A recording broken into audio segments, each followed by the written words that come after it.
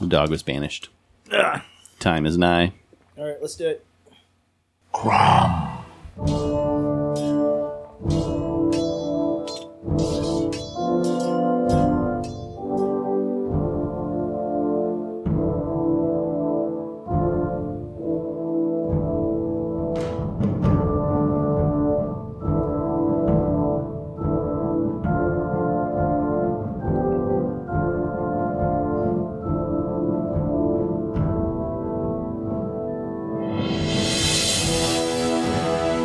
Hey, Nebraska. No. Are you ready? Yes. What about Kentucky? Luke, I was born ready. All right. Welcome back, everybody, to another episode of the Cromcast. I'm Luke. I'm Josh. I am Jonathan. And tonight we're going to continue to discuss grimoires as our topic for the 7th season. So this is the 3rd episode, and in this episode we're going to, I guess, focally be discussing The Yellow Sign by Robert W. Chambers, but we're going to also pull in some other mentions of The King in Yellow as our grimoire of topic tonight. Yeah, this is going to be fun. This is going to be a spidery discussion, though, I think. What have you guys been doing to prepare for this episode? I read the story. That's step one. You did your homework. Yeah, that's homework. I've been busy translating the ramblings of this long dead language from crumbling books into the modern tongue. Nice, nice. Yeah, no big deal. I've been reading about the meanings of colors. Okay. Oh. Here in just the past few minutes, I've been sipping on a ham shandy, which is very yellow in color. The ham in yellow. The ham in yellow. I guess that's a good segue into what we're drinking. We can start it off. What did you bring for us, Josh?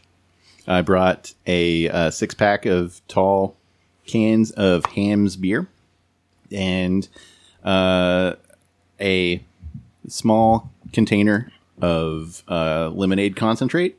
And this is a trick that I learned from you, Luke, a couple Sundays ago.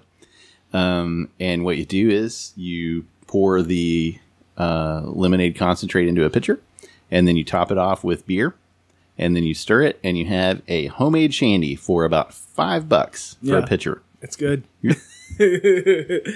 So that's what we have. So we got that. We have a 6-pack of West 6 IPAs, which is a fairly yellow straw-colored beer. So we've got some hoppier yellow beer to drink. What are you drinking, John? I am drinking Wild Turkey 101. Nice.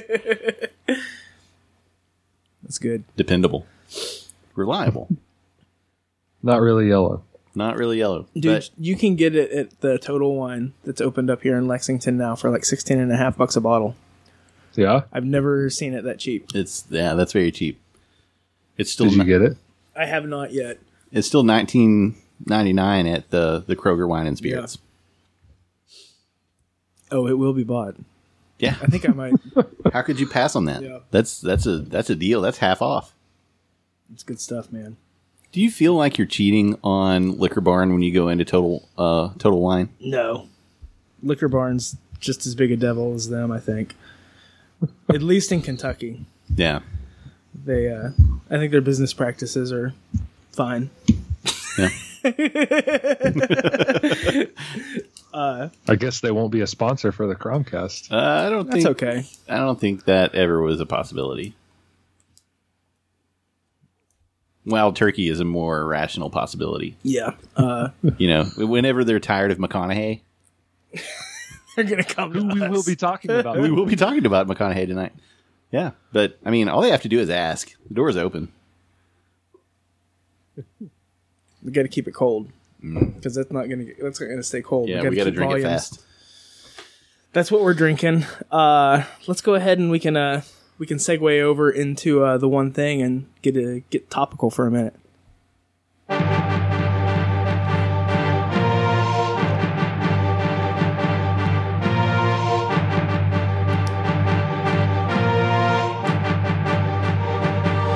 One thing. Cool. John, do you have a one thing prepared? I do, yes. Thank you, Luke. My one thing for this episode is the Nintendo Switch. I got one for our anniversary. My wife purchased it for me, and I've been playing Mario Kart 8 on it. Nice. Pretty awesome. Have you unlocked Rainbow Road yet? It's different. They all are unlocked for you already. You unlock new kinds of cars the more things you defeat, though. Oh, okay. Yeah. Cool. Rainbow Road is still tough. Mm. Perhaps even tougher now because there's like parts where it spins you backwards and then forwards, and there's no guardrail on part of it. Of course. Yeah. Do you have The Legend of Zelda Breath of the Wild? I don't. I've never done any Zelda games. I've never played any Zelda. Is the Nintendo Switch, does it have like the Nintendo Store? Can you buy old Nintendo games on it and play it? Yes, if I create myself a Nintendo account, I believe I could do that. Cool. Yeah, so you need to play The Legend of Zelda: A Link to the Past. Okay. What's that one about? They're all pretty much about the same thing. Yeah. You play as Link, and you have to stop Ganon from being summoned into the world, or getting unlimited power, or killing Princess Zelda. Is Ganon like a Cthulhu monster? Ganon is a giant pig man. Oh, cool. He's a pig man warlock. Oh, that makes sense. Yep, of course it does. Yeah. Who would you be normally in Mario Kart? Yoshi. Yeah, I'm a Yoshi. Yoshi's fast. Yoshi. He doesn't handle well, but I can deal. Luke? Generally, I was like Luigi. You were Luigi? Yeah. Dependable. Just like I used to. the average across all metrics. Right. Dependable. Right. Reliable. I was Yoshi, DK, or Luigi in that order, depending on what other people were. DK is slow, but his momentum is like max. Yeah. Once you get going, hard to stop that monkey train. Is there any difference really between Bowser and Donkey Kong? I feel like Bowser's even slower. You think so? Yeah. I'd have to see. Let's make a spin-off cast of Mario Kart. I bet there is a Mario Kart cast. Yeah. Yeah. Well, we're cutting into their turf right now with my stuff, so maybe we should move on to Luke. Oh, this guy? Yeah. My one thing is a band that I recently discovered that I've been infatuated with. I guess it's a project kind of band. It's a specific dude. His name is Manuel Gagno. Maybe Gagno is how you would say it if you're totally like Americanizing it, but I think he's like a Swiss American. I'm not totally for sure. But the name of the project is Zeal and Ardor, which is I guess avant-garde style music, in that it takes like some of the musical what's the right word? Like Stylings? No, like Influence? some of the tropes of like black metal, and pairs it up with like the lyrical structure and like the song structure of like Negro spirituals that date back to like pre-Civil War, like antebellum style music. It's not actually taking like antebellum like spirituals. It's material written very much in that style, but it is this crazy juxtaposition, and it's super catchy, but yet it is absolutely metal. But I am sure that a lot of like diehard metalheads probably are pooping all over it. I don't know. I loved it. I just recently stumbled across the second album, which is called Stranger Fruit, which just dropped as of this recording, and I've been devouring it. There's an earlier album that was released that was called Devil is Fine, and I think it's kind of appropriate to be talking about this band in the context of this story, because that album cover has a fairly neat picture, in that it has like the seal of a Satan, or a seal of Satan, the sigil of Lucifer, superimposed over a slave who freed himself and 17 other slaves during the Civil War, and that fellow was named Robert Small. So it's a photograph of a slave that freed himself with like the seal of Lucifer superimposed on it. So it's very interesting, and it's weird to the core. I think the music's pretty cool because you don't necessarily think about Negro spirituals as being either satanic or sort of weird in their elements, but in a lot of ways, I mean, there's a lot of subversion that's going on there with the slave versus free sort of symbolism and the underlying messages in a lot of that content. I think taking that and then overlaying some truly like nihilistic sort of lyrical structure and content just sort of like subverts it even further. And so if you're looking for something that's great to listen to and fairly catchy, but is pretty abrasive in places, check out Zeal and Ardor. You want to play a song?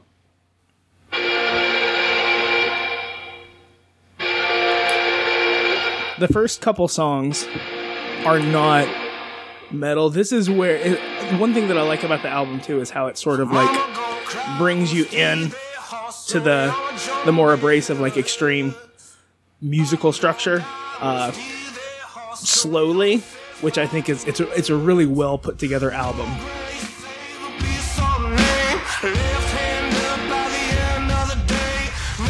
So this is pretty catchy.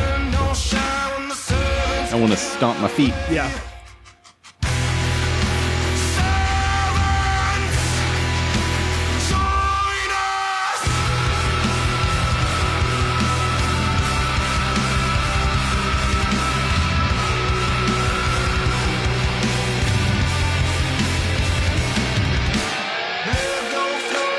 So it sort of yo-yos back and forth like that a bit.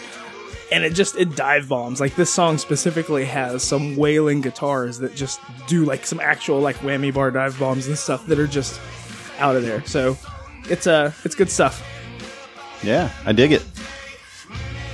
How'd you find out about them? I was just surfing on Bandcamp and I said, that's a really cool album cover. I'm gonna get it.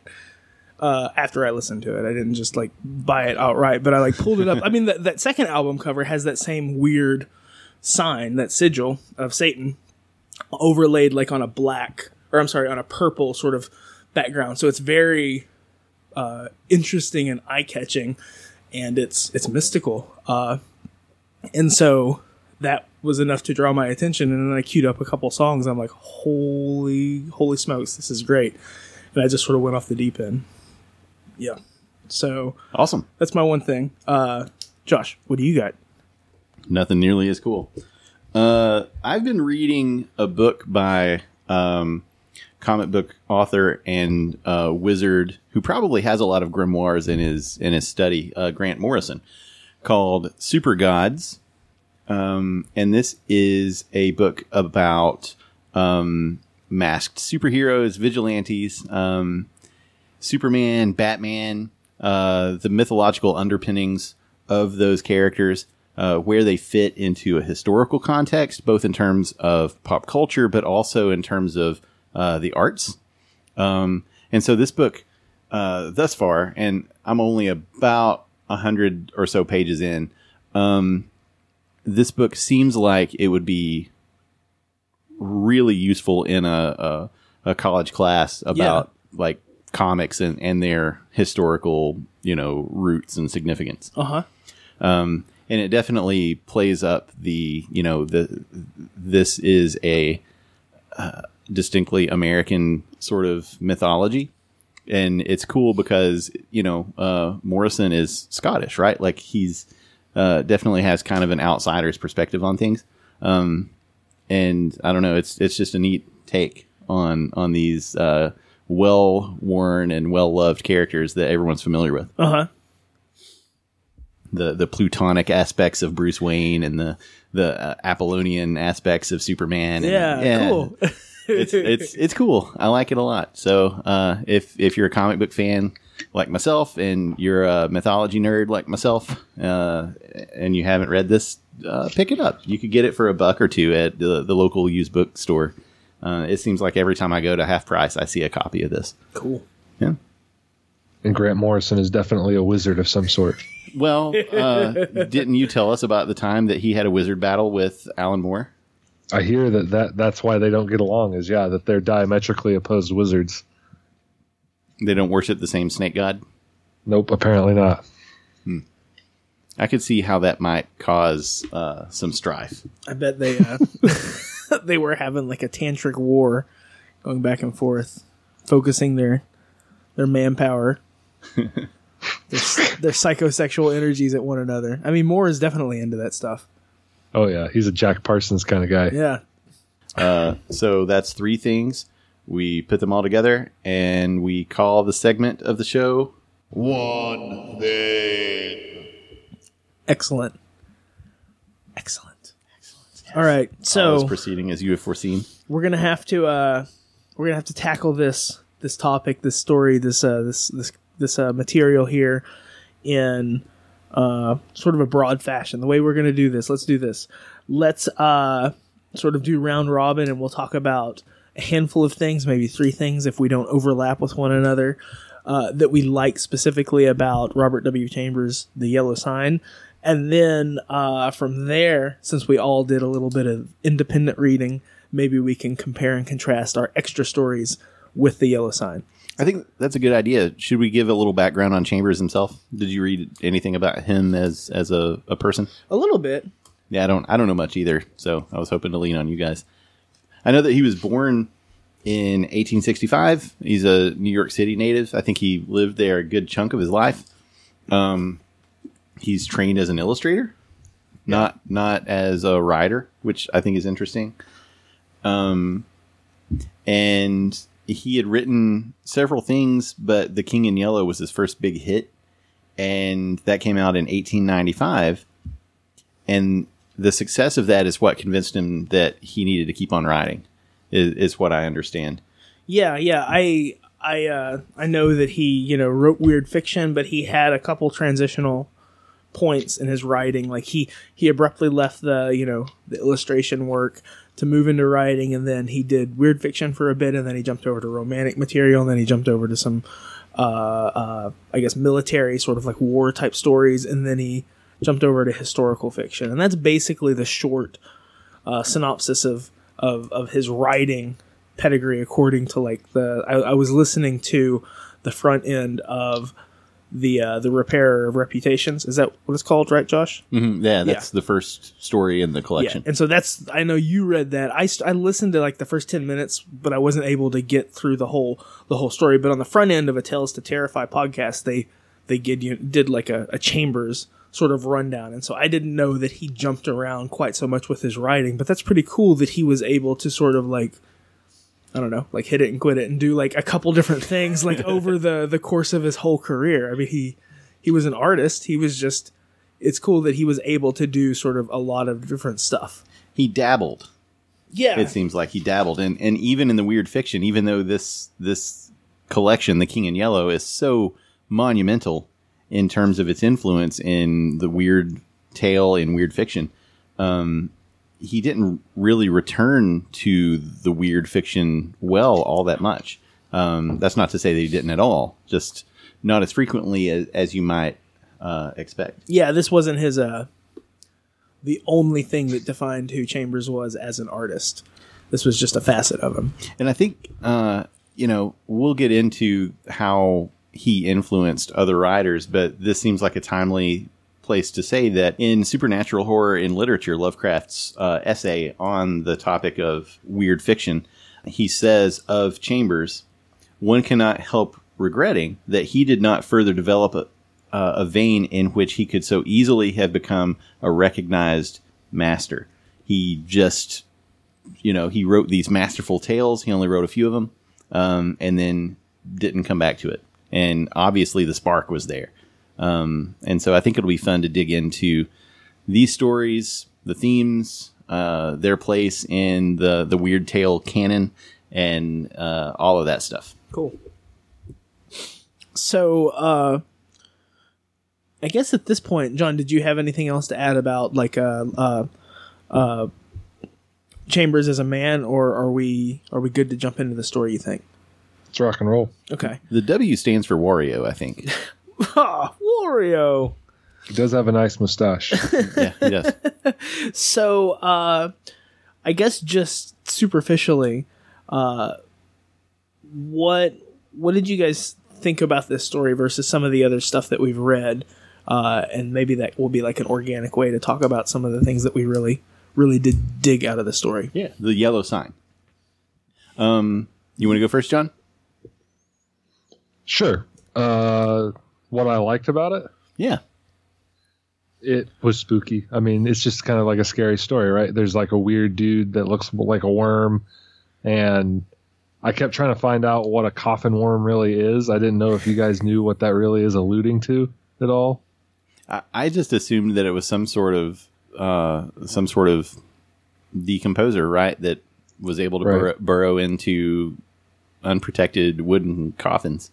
I had hoped that there was an actual insect or some other arthropod I could look at and get a good visualization of this guy, but I guess maybe it's just a maggot, because I Googled coffin worm 6 ways from Sunday, and the only thing that really came up was a heavy metal band that perhaps Luke is familiar with. Is there a coffin fly? Is there like a sarcophagid? There's a flesh fly. Flesh fly, okay. Yeah. Yeah. I didn't know if there was a specific species called coffin flies. Yeah, I don't know. There is. There is? They're phorids. Phorids. Megacelia scalaris. We're getting in the weeds here. The entomological weeds. Well, they're often known as the humpback flies, coffin flies, or the scuttle flies. Cool. So maybe they're coffin worms. I don't know. They feed on the dead. Adults are 3 millimeters in length, so maybe not. Maybe not. Okay. I guess I just pictured it as like a grub, like not as a, like something that was like sort of a bulbous, pale, soft-bodied, just like that sort of like soft, flaccid, like just dead flesh kind of vision. That's what I was thinking of, and I think of that. I think of like white grubs. I pictured the church caretaker guy, the character in the story, looking like I know this character has a name, but I don't know what it is. But there's in Hellraiser the Cenobite, like just with the jowls and like the flesh that is doughy, clammy. Yeah. Well, I guess so. That's one of the things like that I wrote down here that I really did like about this story. The evil is like decay, like as like a permeating driving force. Like this is a story that's about decadence and decay. Like that's an entropy, I guess, is a lot of maybe what goes into understanding of the King in Yellow as a play. Like you understand that, and you understand the entropy and like the cosmic horror of it all, but the decay and the way that that's symbolized in a variety of ways is one of the things that I really did like about the story. I think the narrative is, I mean, it's a little bit loosey goosey, but the plot itself is really interesting and pretty elegant. I think it struck me as being in the lineage of Edgar Allan Poe for sure. Like this is a Gothic story in a way, but there's this weird element of the play, The King in Yellow, that you mentioned. So how does that work? From the standpoint of these stories, why are we including The King in Yellow in our grimoire season? So that was actually something that I was thinking about after reading at least the King in Yellow, or I'm sorry, reading The Yellow Sign and then thinking about The King in Yellow, that it's not like a book of spells. It's more of it's an eye opener because it's a play, right? Like that's what it is. So it's almost as if you're reading this book of poetry or prose that is illuminating the truth of the matter. And so that to me, it still sort of falls in line with with a better understanding, and perhaps like how you would be able to better control like the cosmos. Like I think a lot of the grimoires are that they're spell books that allow you to sort of like exert forces at a level that man was not meant to do, that kind of way. But here it's the pulling back the veil and getting the glimpse of how things truly are. And I get the sense from at least the little bit that I've read here of these chamber stories, the people that read The King in Yellow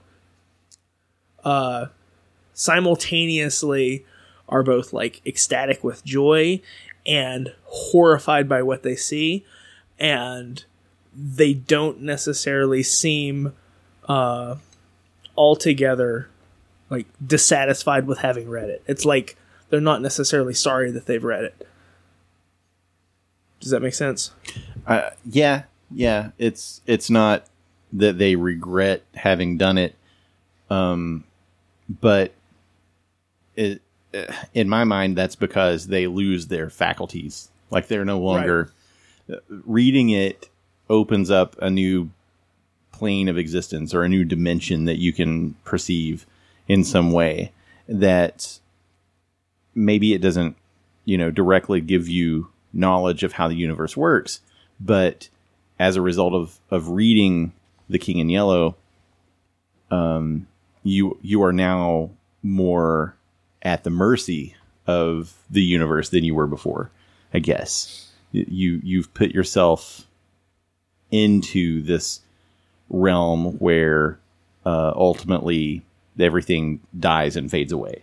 And you were always in it. It's just now you realize it. It's like eating the fruit from the tree of knowledge of good and evil. Like you now you have this knowledge that the universe is coming to, its ultimate conclusion in some way. Yeah. That's a little rambly, but I don't know. That's how I gathered this. I think it fits thematically with our season.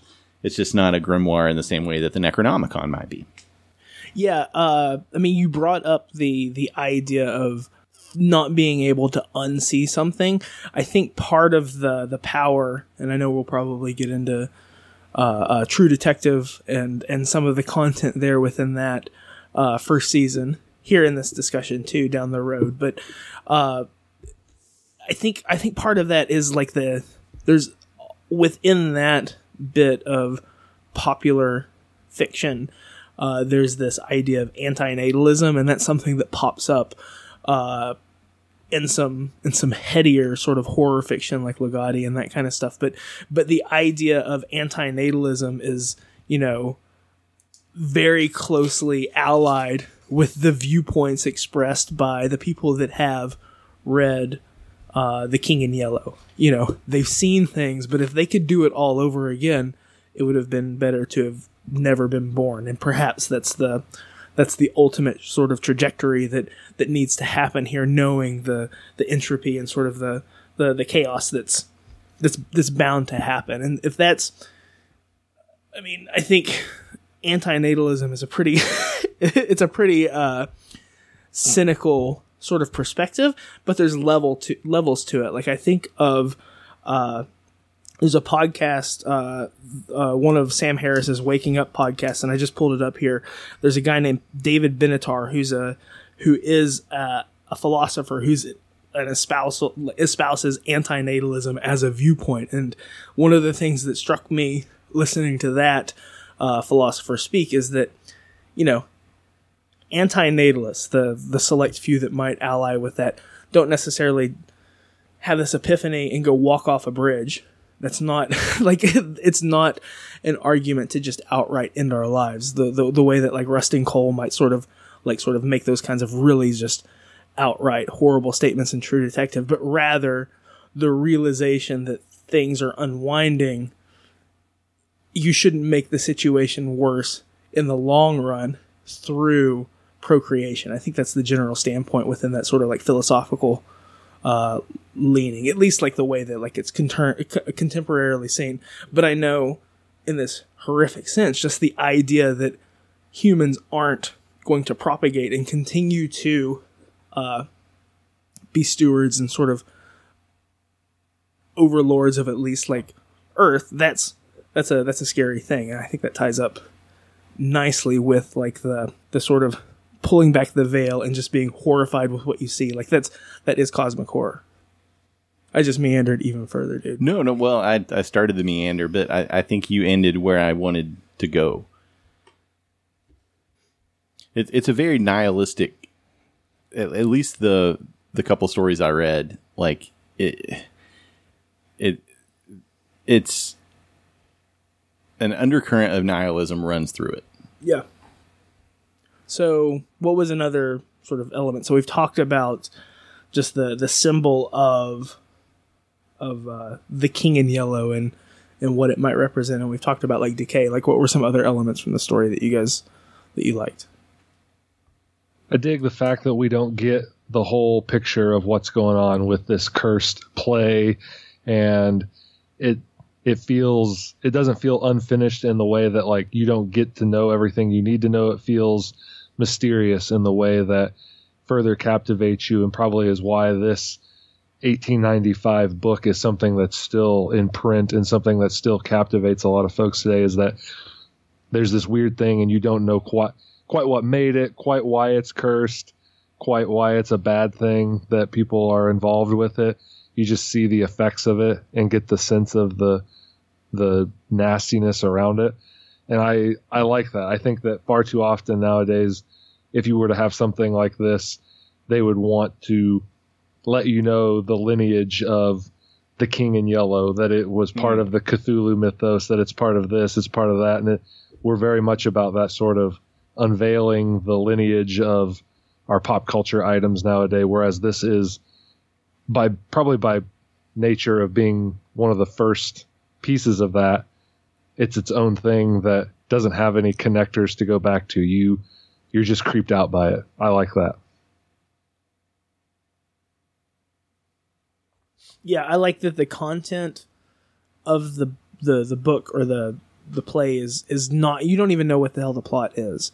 No, yeah. And at least like within the story of the yellow sign, like this was one of the other things that I wrote down, like we don't know what the yellow sign actually looks like, nor do we know even what it means.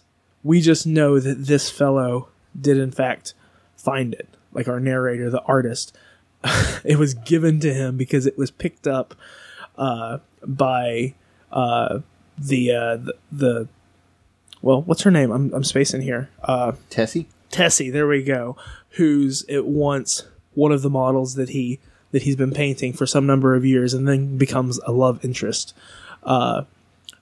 You know, we don't know what it is. We know what it's not. It's not and it's not relating to a couple different ancient civilizations in terms of like what the symbol is. But that's like, that just lets your mind wander. I was really struck by, in the intro, just the way that Chambers is able to depict this, the way this painting has gone wrong. So he's painting Tessie in the beginning, and he looks down at it, and the colors are all off, and there's this horrible yellow twinge to it, this unnatural kind of jaundiced look to his rendition of her, and he's trying to correct it, but the more he tries to fix this error, the worse it becomes, and it just it's such a good analogy for how this story plays out. I think like he sees something kind of off, right, in the personage of the church watchman, and he looks into it more to try and, you know, rationalize what this person is and how this dream connects to it, and the more he learns, the more he tries, the worse things become. Yeah. So I thought that was a cool touch, and it's, I don't know, it sets the foundation. It builds the framework for the weirdness in this story.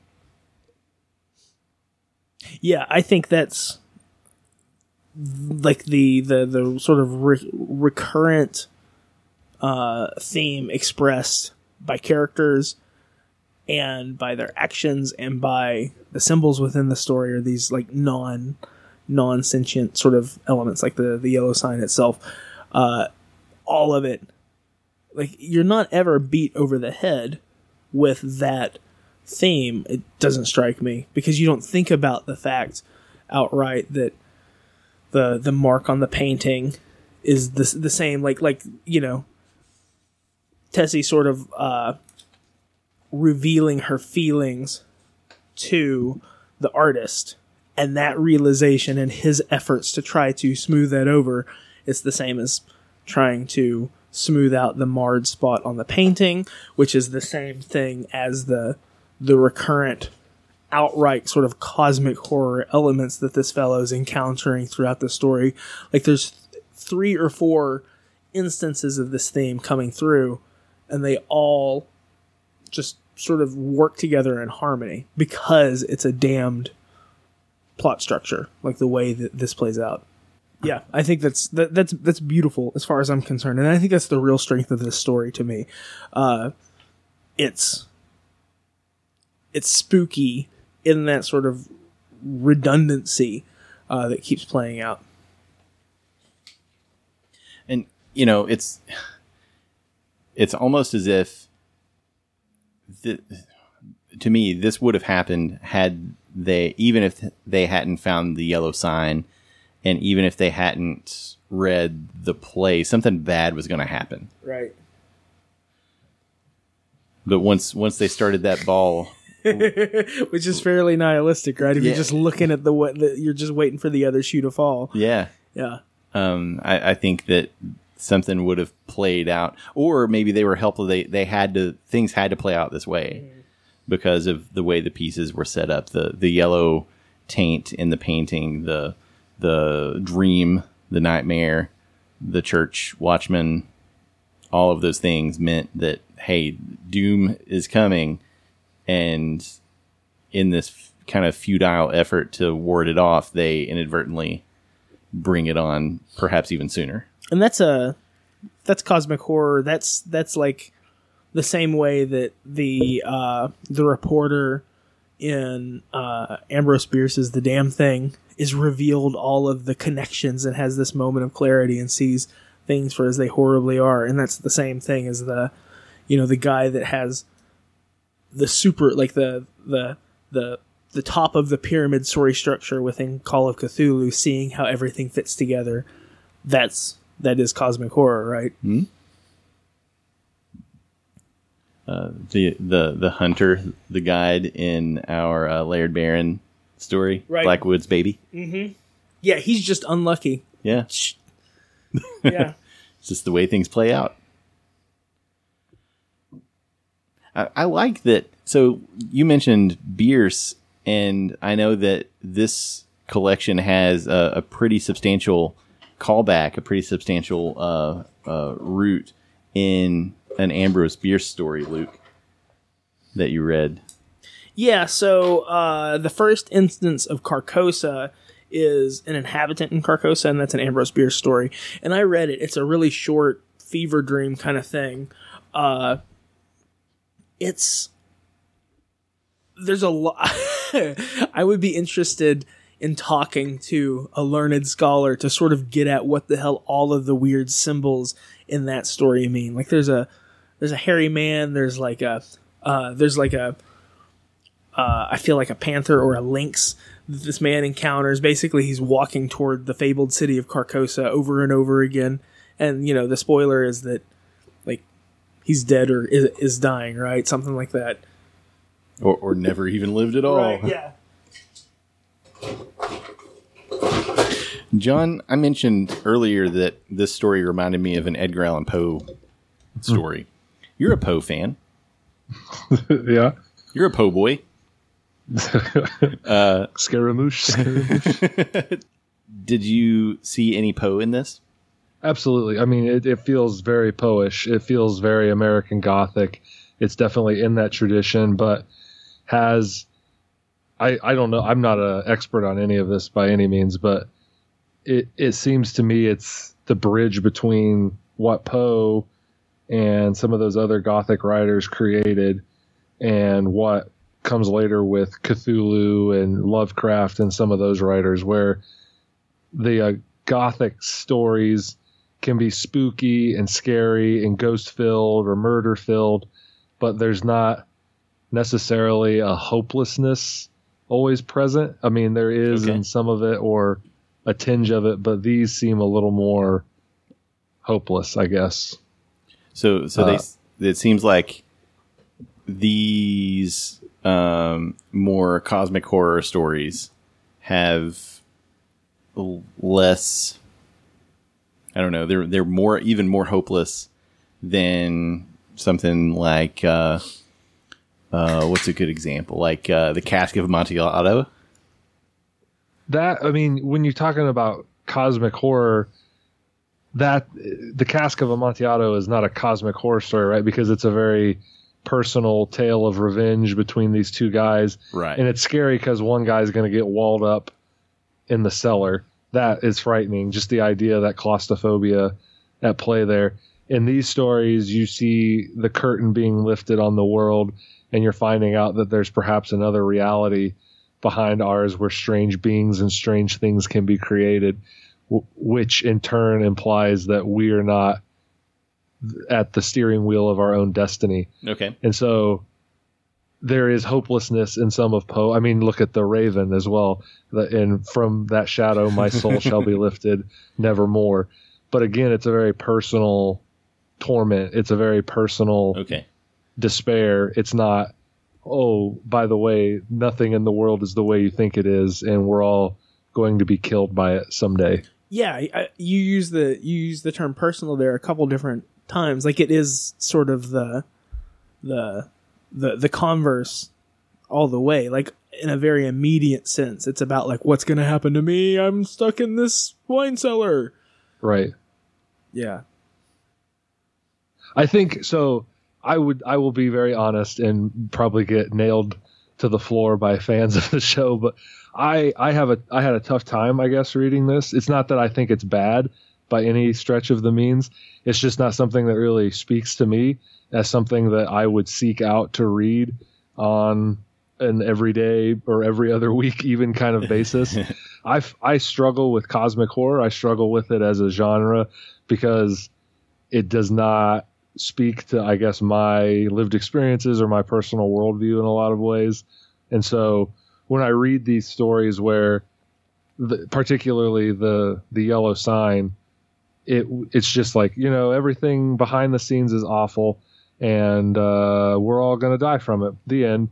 I don't know. That, to me, I'm not as big a fan of that. I think that when we've done some of these kinds of stories on the show, I have often been kind of quiet about it because I don't get it as much as other people may do.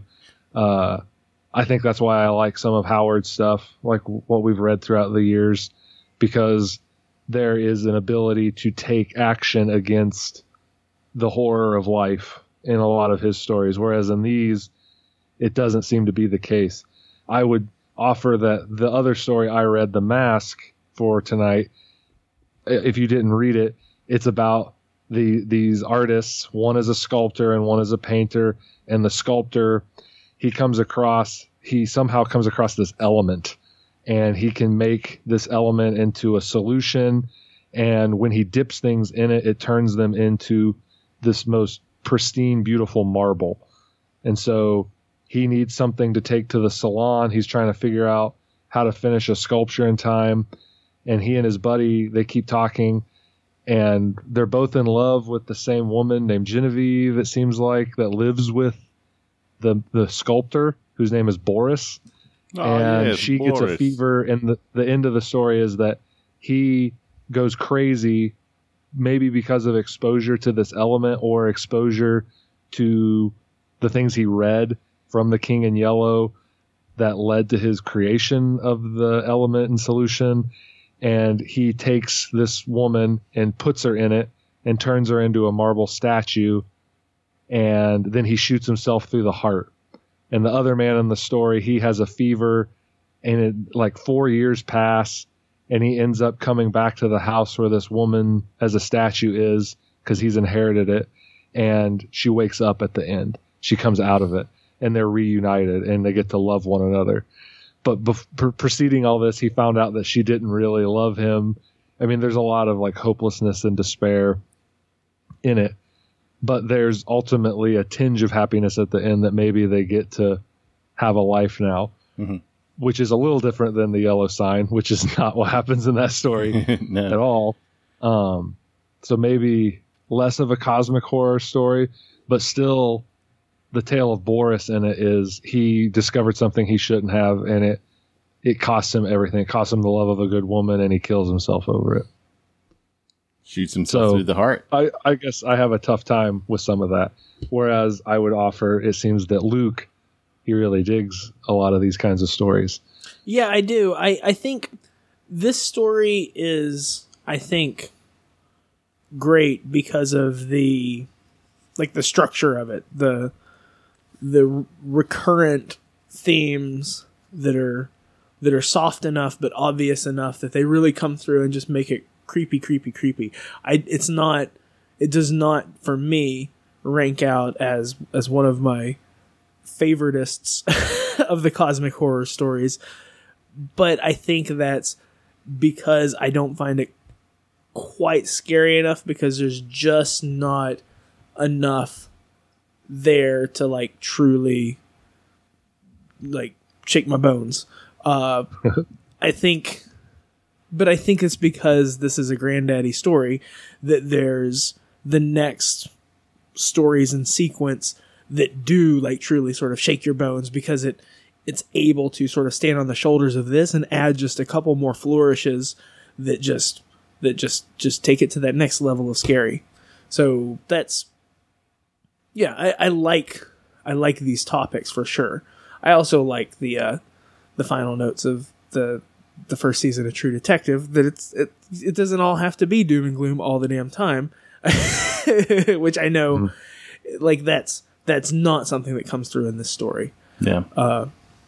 So John, you talked about one of the stories that you read. I guess maybe is this a good point to sort of segue into some of the other stories that we've covered? Sure.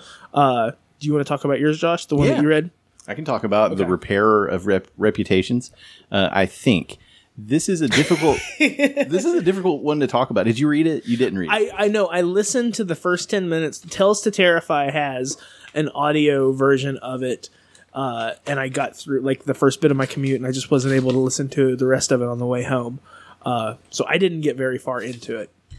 So this is a cool story because even though it was published in 1895, it's set in the United States in 1920. And it is set just after the conclusion of a large war. And so I've seen people write how eerie it is that Chambers was able to somewhat presage World War I. This is a neat story because it grapples with some millennial anxiety. Not millennials, but like the changing of the century, right? We're going from the 19th to the 20th century in just 5 short years after the publication of this. And in the story, the United States has more or less become almost a utopia, but there is an undercurrent of horror to the utopia. There are lethal chambers where if you so desire, you can go end your life, and that's totally legal and it's fine. All you do is you make the decision to go in, and you go in, and it's quick, and you're gone. And it doesn't tell you in the story how it works or how it functions or what happens to you. It just, you go in and you're done. We have our point of view character, a guy named Castaigne, who is an unreliable narrator. And he's an unreliable narrator because he, you come to find out, has either fallen off of a horse or kicked in the head by a horse. He has some brain trauma. He also has read the entirety of The King in Yellow and was driven mad from it. And we come to find out he was committed to an asylum.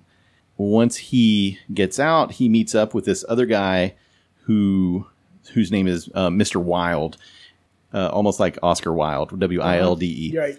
Mr. Wilde convinces Castaigne that he is the next in line in this document called the Imperial Dynasty of America, and that he is destined to become the emperor of the U.S., and that he actually himself is some incarnation or some favored one of the King in Yellow himself. What follows is Castaigne's efforts to bring this new empire of America with him at the helm of it to fruition. There are some murders, or so we think. There's a complicated, in some ways, plot to get Castaigne's cousin to cede the throne to him, and his cousin doesn't know what he's talking about. And so at the end of the story, you're not sure if Castaigne actually has gotten in contact with some entity called the King in Yellow, and that all of this actually is real and he's the only one that knows that, right? Or if he's a crazy person. And so in many ways, it's a masterful story. I think I said the Yellow Sign reminded me of a Poe story. This one reminds me of a Lovecraft story. You know, you can see those basic ingredients of the weird tales to follow this right here in both the Yellow Sign and in the Repair of Reputations. And so, John, I wish you had read this one too, because it is just such a bonkers story. It's nuts.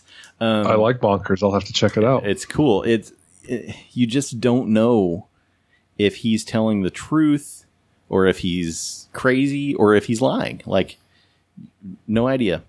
The suicide booth, the lethal chambers, I read somewhere online, someone speculated, this is around the turn of the century when subways were becoming or were under construction and being used in New York. And so is this character seeing those and just interpreting them as lethal chambers? Or is the U.S. really this weird, it's not even a utopia, right? It's a dystopia. Yep. So, yeah, it's everything about the story, you can't take it at face value. It's weird. So that story and the Yellow Sign and then the story that I read in the Court of the Dragon are all within the King in Yellow collection. But so in the Court of the Dragon, which was the other story that I read, it is bare bones, like even more bare bones than the Yellow Sign. But that's like a stark contrast to the weird historical, like alternate history story that you read. It's cool that he was able to sort of do lots of different things. It's quite a bit longer than the Yellow Sign too. Yeah. Half again, I think, is long. Okay, in the Court of the Dragon that I read, it was shorter, and maybe it was the same length as the Yellow Sign, or maybe it was half the length. But it was an easy read, and I guess so. This is a good. Before I talk about that. So, how did you guys read these stories? How did you read the stories that you had, John? Project Gutenberg. Okay, same. Okay, so I was able to read in the Court of the Dragon in a I guess is it a classic Tales of Terror Canterbury Classics like collection of horror fiction, and that was kind of cool to be able to read the little front ends for that. And I read the Yellow Sign. I've got the Horror Hall of Fame, which is like an oldie moldy like late 80s early 90s anthology that was put together that I've talked about on the show before. So it was cool to be able to read each of those and have the little bit of front matter, before each of the stories. But in the Court of the Dragon is a story that really only has your narrator, and maybe he's reliable, maybe he's not. It's not clear. All you get is his point of view, and he's in church, and he's recently read The King in Yellow, and he sees some glitches in the Matrix. He sees a harpsichord organ player who seems very sinister. He's playing like discordant tones at the end of the church service, and people seem to not be noticing except for the narrator. And so the narrator's horrified, but everybody else is just cool with it. So again, it's right. Like he's seeing behind the veil. He's seeing truly what's playing out here, and he's horrified.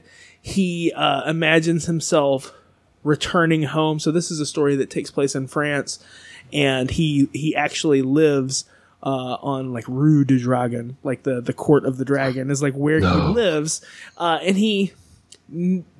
it's never made clear who this organ player is, but he's an envoy or someone that's a representation of the King in Yellow. And you don't know if this dude like gets shipped off to Carcosa, if he goes straight to hell, if he's just having bad dreams, what the story is. But it's far more akin to the Ambrose Bierce inhabitant in Carcosa story than the Repairer of Reputation story that Josh talked about. So in the Court of the Dragon is a bit more hand wavy, but I think it's probably the most it has the moment to me it was the scariest, but maybe it was because it was a shorter read and I was really able to sort of get into what this weird organ player, like his sort of sinister angle. I think the overall feeling of decay that you get within the Yellow Sign is ultimately more sickening and horrific, but I think for scares you get more bang for your buck with In the Court of the Dragon. That sounds like what was that story called we read by Lovecraft, The Music of Zahn?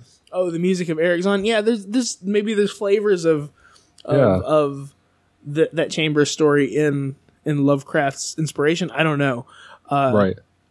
But certainly it came out, within The King in Yellow, so it was out and around, and Lovecraft, ate it up. So it was good. And it was a good piecemeal little story that you could pick up, just reading a couple different stories all at once. It was short.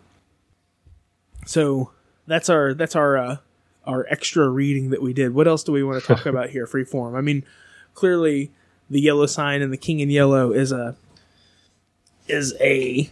trope and a symbol and a grimoire and content that has popped up in lots of subsequent work. Maybe we can get into that.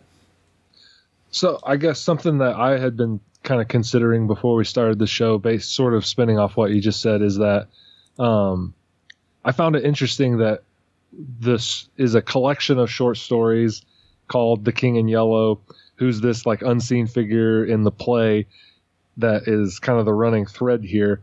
And I was kind of intrigued by the way that it reminded me of Slender Man, which I may sound kind of weird, but that to me, that creepypasta sort of storytelling that's very popular right now, I think it is part of this tradition where there's these weird stories that are all tangentially related by this central figure, the King in Yellow, or Slender Man, whose tentacles are in the story, whose fingers are in all the pies, but isn't really.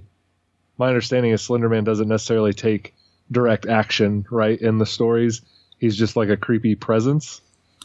He is the scapegoat for the disappearances of children, right? Like, and yeah, and you see these photos, these really cleverly doctored photos with Slender Man in them, right? And so there's documents that allege that Slender Man is a thing, or a real thing, right? Right.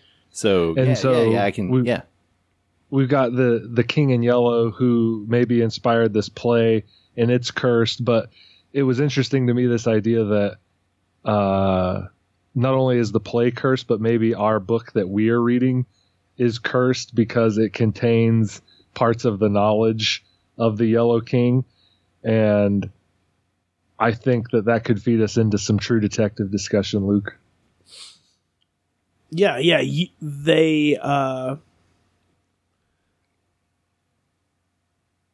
I know this has been... Oh, go ahead.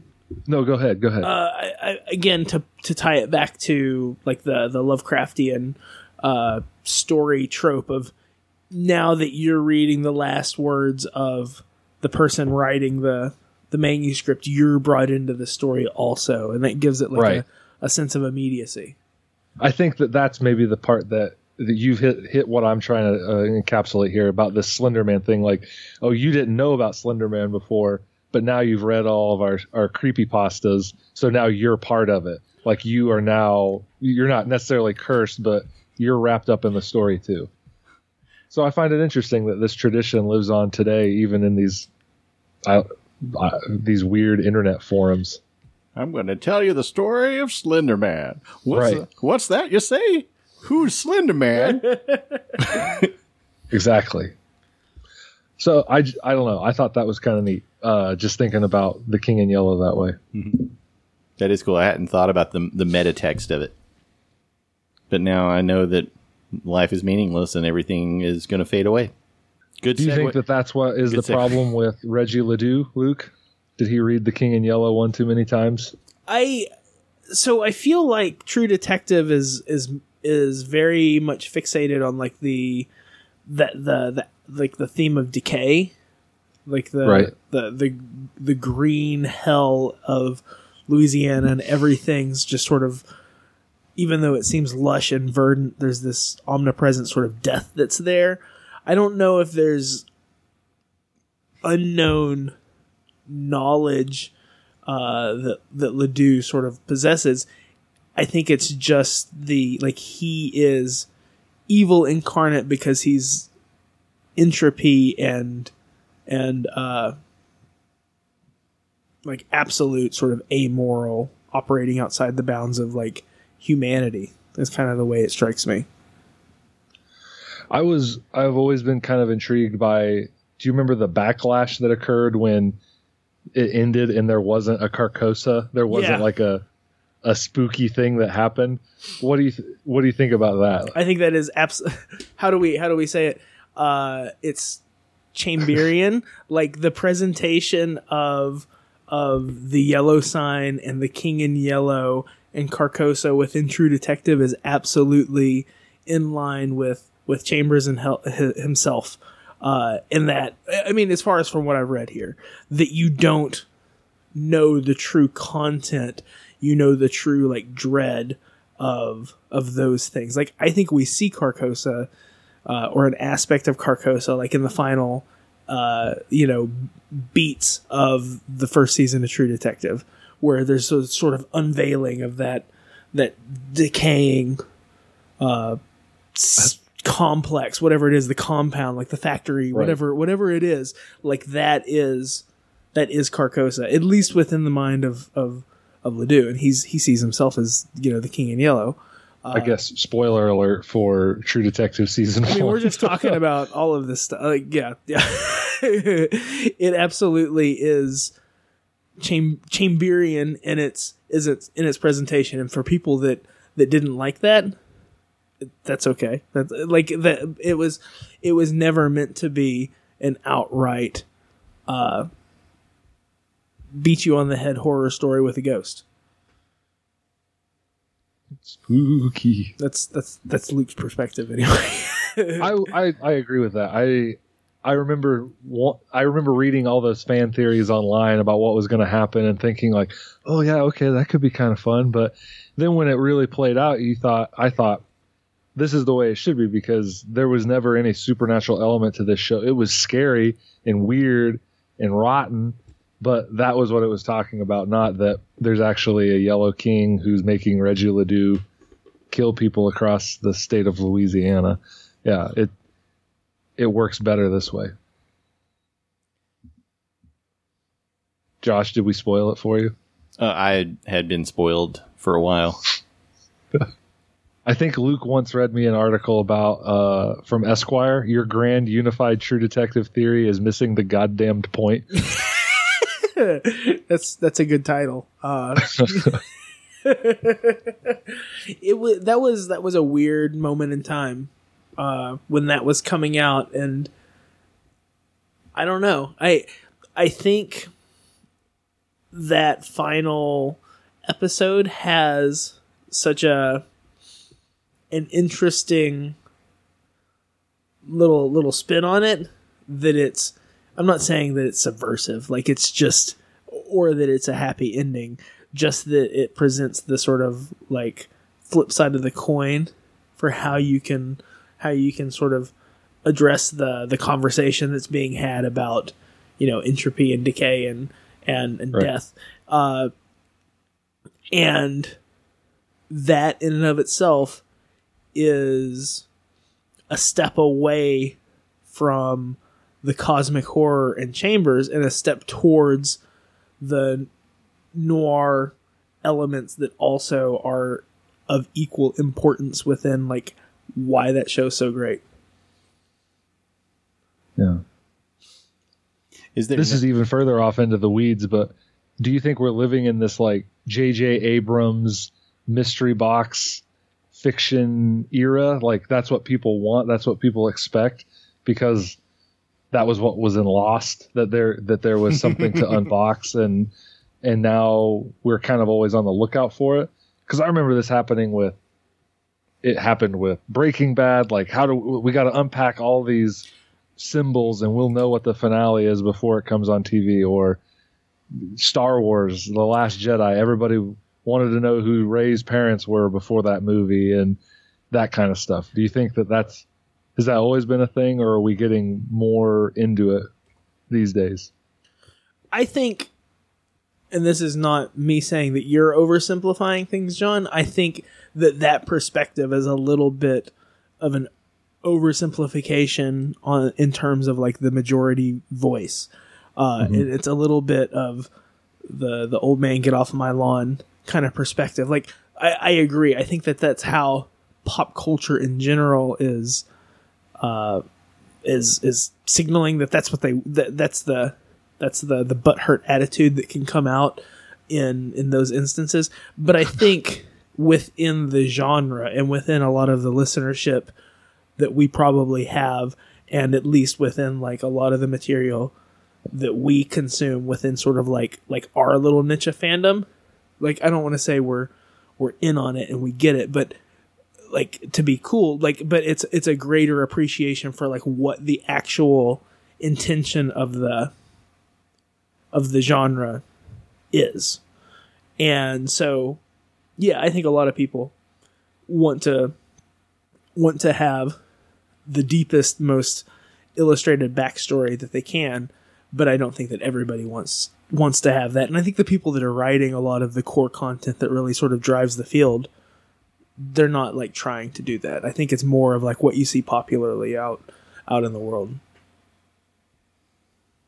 That's Luke's hot take. That's Luke's hot take. It's out there.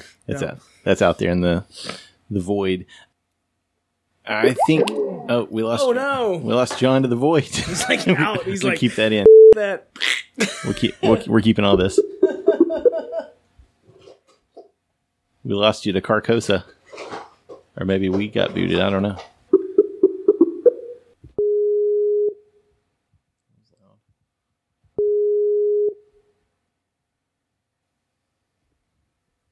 Hey, are you there? Yeah. Oh God. We lost you to the void. Luke started to say something like, that's an oversimplification, and then that was the last thing I heard, and then you came back in and said one word, and then my internet went out. Weird. It's Kubrick. Because we were making fun of the King in Yellow. I'm sorry. He's on our interweb. He's so angry.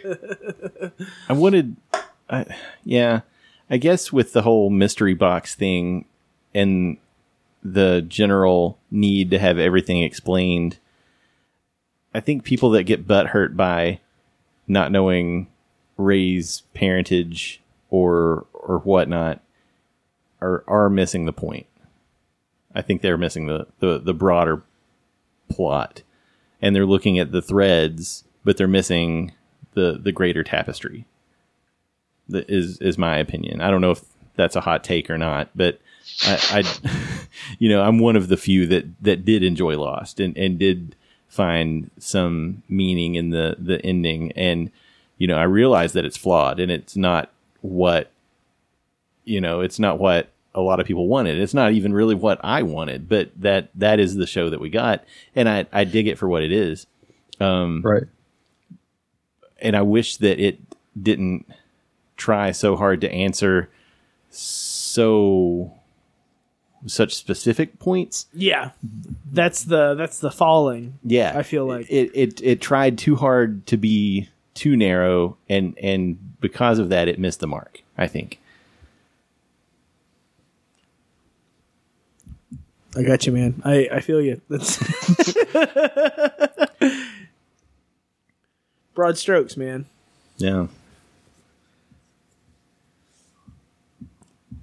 What else? So we've talked about other stories. I guess we've talked about True Detective. We've talked about the stories we've read. We haven't talked about any other specific authors that have done stuff with The King in Yellow, but I have to say I'm not informed about that. But there are sisters to Chambers' work that pull in that play. Yeah, there are Chambers pastiches even.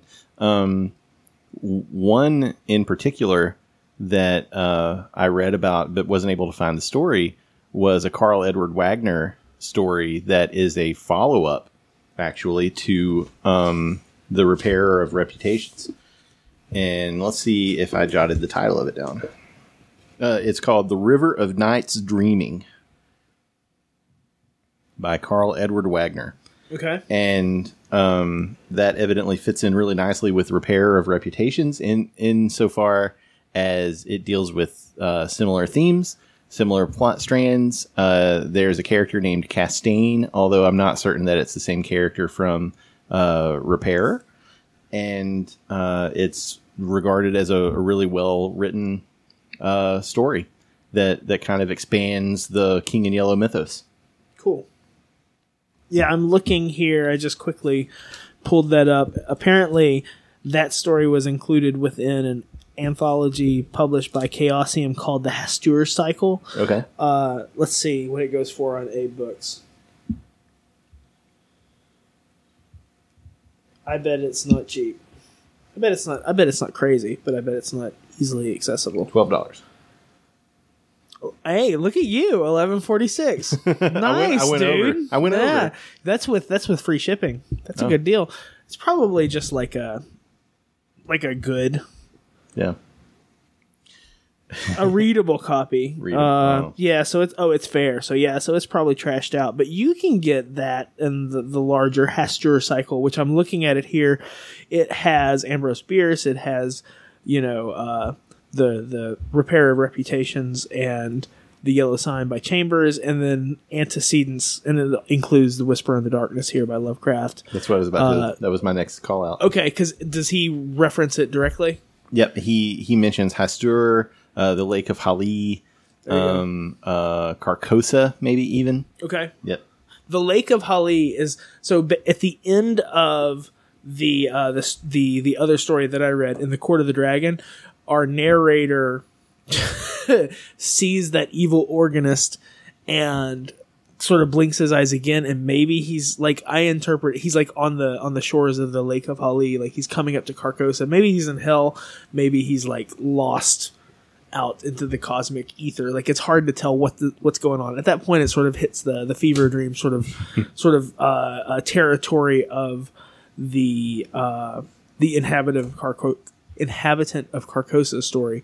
But I love that it's like the island of Lang, the stuff that we see and we know from Lovecraft's larger world building, and like the stuff we see in Howard's work. The same kinds of things here, only it's different words and it's different sort of stories, and it has a different flavor. And it's a slightly different network. It's like different orbits, but they all sort of coalesce. Yeah. I jotted down in my notes this flow chart that starts with Bierce, and then an arrow goes to Chambers, and then to H.P. Lovecraft, and from there it would web out into many other authors. And then I put a bracket around them and wrote the word Poe, but I don't know if that's necessarily the best way to represent it. It just kind of came to me, so I jotted it down. But there's no denying that this collection of stories belongs in, the higher echelons of the weird tale. If not for the quality of the writing, at least for the influence that it made on the genre. It's a weird one, man. Like I'm not going to say it's out of place, but it is different. It is not like an M.R. James ghost story or a slightly more two-fisted like Howard horror story that we've read. just any of those. Like it is it's a dreamy kind of thing. So where are we going to go from here, guys? As far as the next grimoire that we're going to discuss, we're kind of doing this on the fly. We don't know where we're going. Josh is cutting his hand and sprinkling his blood on the blank page, which will reveal the invisible ink that tells us what our next set is. That's Dude, right. It was just lemon juice. You didn't have to do all of that. Shit. I need a bandage. Stat. Luke, we like direction, and we're in need of your tarot readings to give us some indication of where to go next. 3 is a number of power. We will draw. We will consult the cards. We will see what is revealed. I have my tarot deck from Amazon. I've cut the cards. Josh, would you like to cut them? I'll give them to you. You shuffle to your heart's content so that it has at least the psychic energy of at least a couple of the Cromrads. I'm going to touch it to the monitor. Oh, there we go. So we have John's psychic energy on it as well. So I'm going to do the 3. Flip the 3. The first will be Josh. The second will be John, and the third will be me.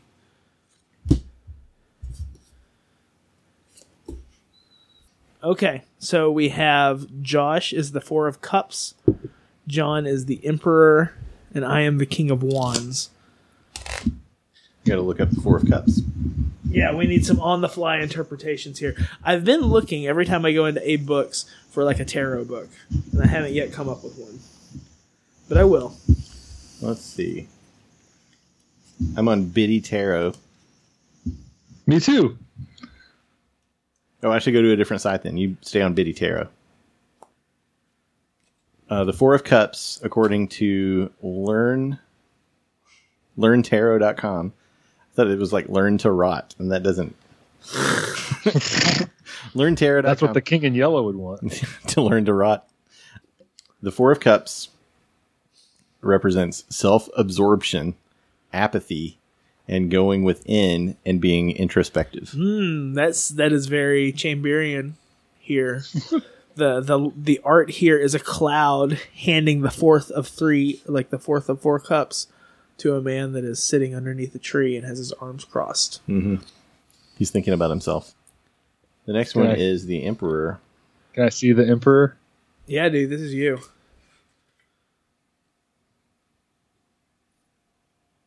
So he's got an Ankh and an orb. Yeah, so we have a king that's holding an orb and an Ankh sitting at a throne. Okay. According to Biddy Tarot, the Emperor Tarot card meaning keywords are, if it's upright, it's an authority father figure who provides structure and a solid foundation. He is, as an archetype, he is a masculine figure of authority. Yeah. And he has a long white beard, which suggests that he has acquired years of wisdom and experience. That's you all around. Behind his throne are barren mountains, and the throne itself is decorated with 4 ram's heads. That's true, yeah. Representing intellectual heights of determination, action, initiative, and leadership. Oh, so maybe that means that you're the decider. You're the decider. That's what it means. Let's see what the King of Wands says. All of these were facing up, by the way. Okay. I know that you can deal with like inversions and stuff, but when I flipped them, maybe I screwed up in that they were all like that when I shuffled. But I'm not gonna embrace that. I'm gonna say that's what fate. That's what fate decreed. The King of Wands says creative, inspiring, forceful, charismatic, and bold. I'm gonna say that the forceful bit was my sort of like a strong arming of the structure of tonight's episode, and like my hand on the rudder, or was it's a mighty hand. Yeah, that's utterly delightful. That's just awesome. I like that one too. It's got a little gecko on it.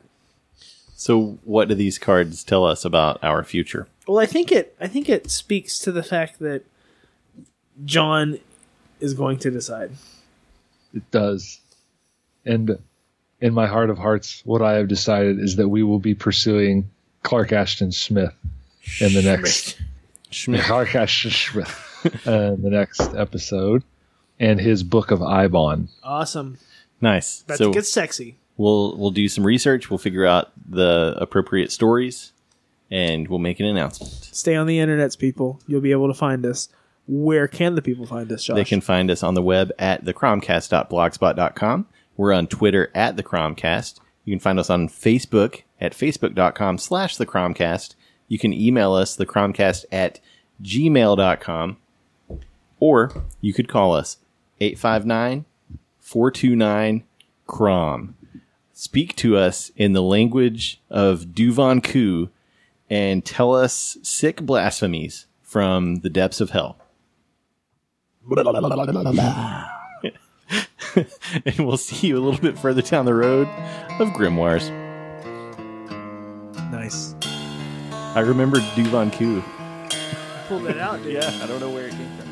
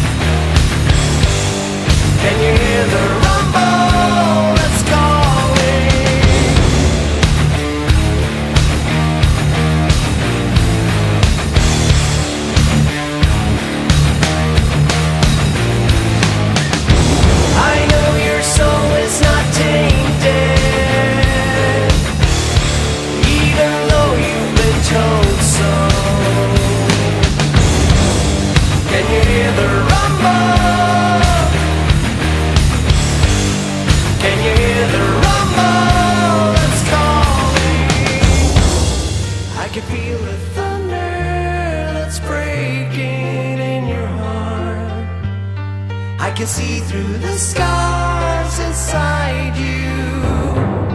I can feel the thunder that's breaking in your heart. I can see through the scars inside you.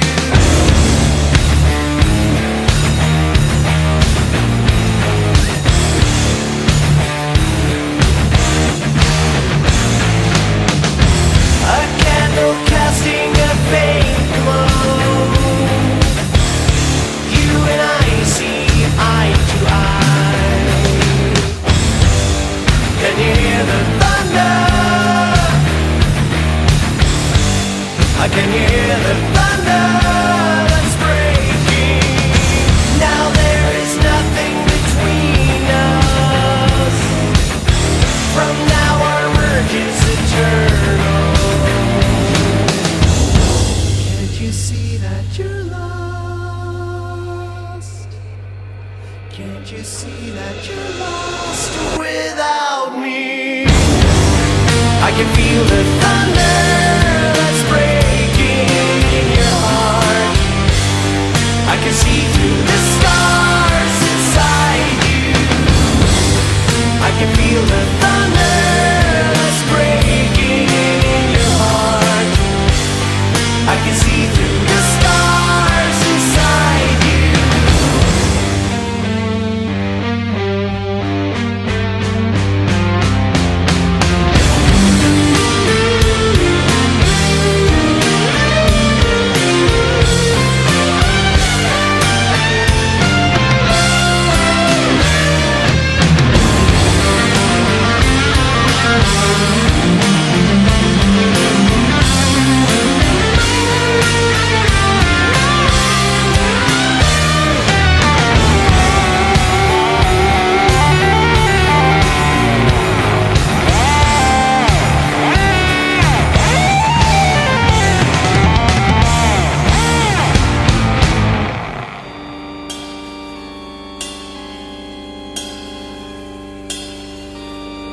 you see that you're lost without me? I can feel the thunder that's breaking in your heart.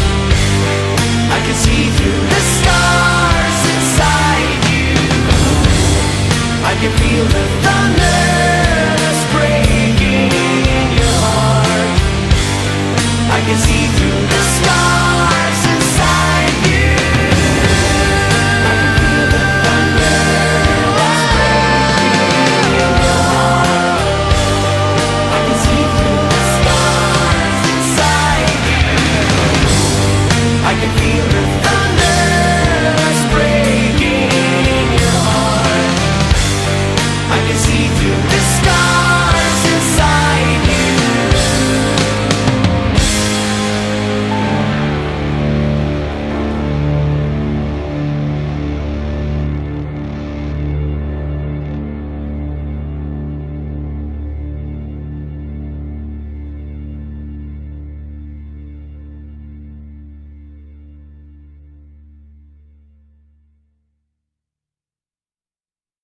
This Amazon description makes it sound like the Book of Ibon is featured in Smith's stories The Door to Saturn and The Coming of the White Worm. Oh, cool. Further, Lynn Carter knew a good thing when he saw it and decided it would be fun to write and read the remaining Ibonic chapters. Thanks, Carter. Yeah. You know what's a good idea? The Book of Ibon. You know who's going to steal that idea? Lynn Carter. Me, Lynn Carter. Who's got two thumbs and is going to steal Clark Ashton Smith's idea? Me, Lynn Carter. He's going to Lynn Carter. pastiche the shit out of some stuff. You got cartered.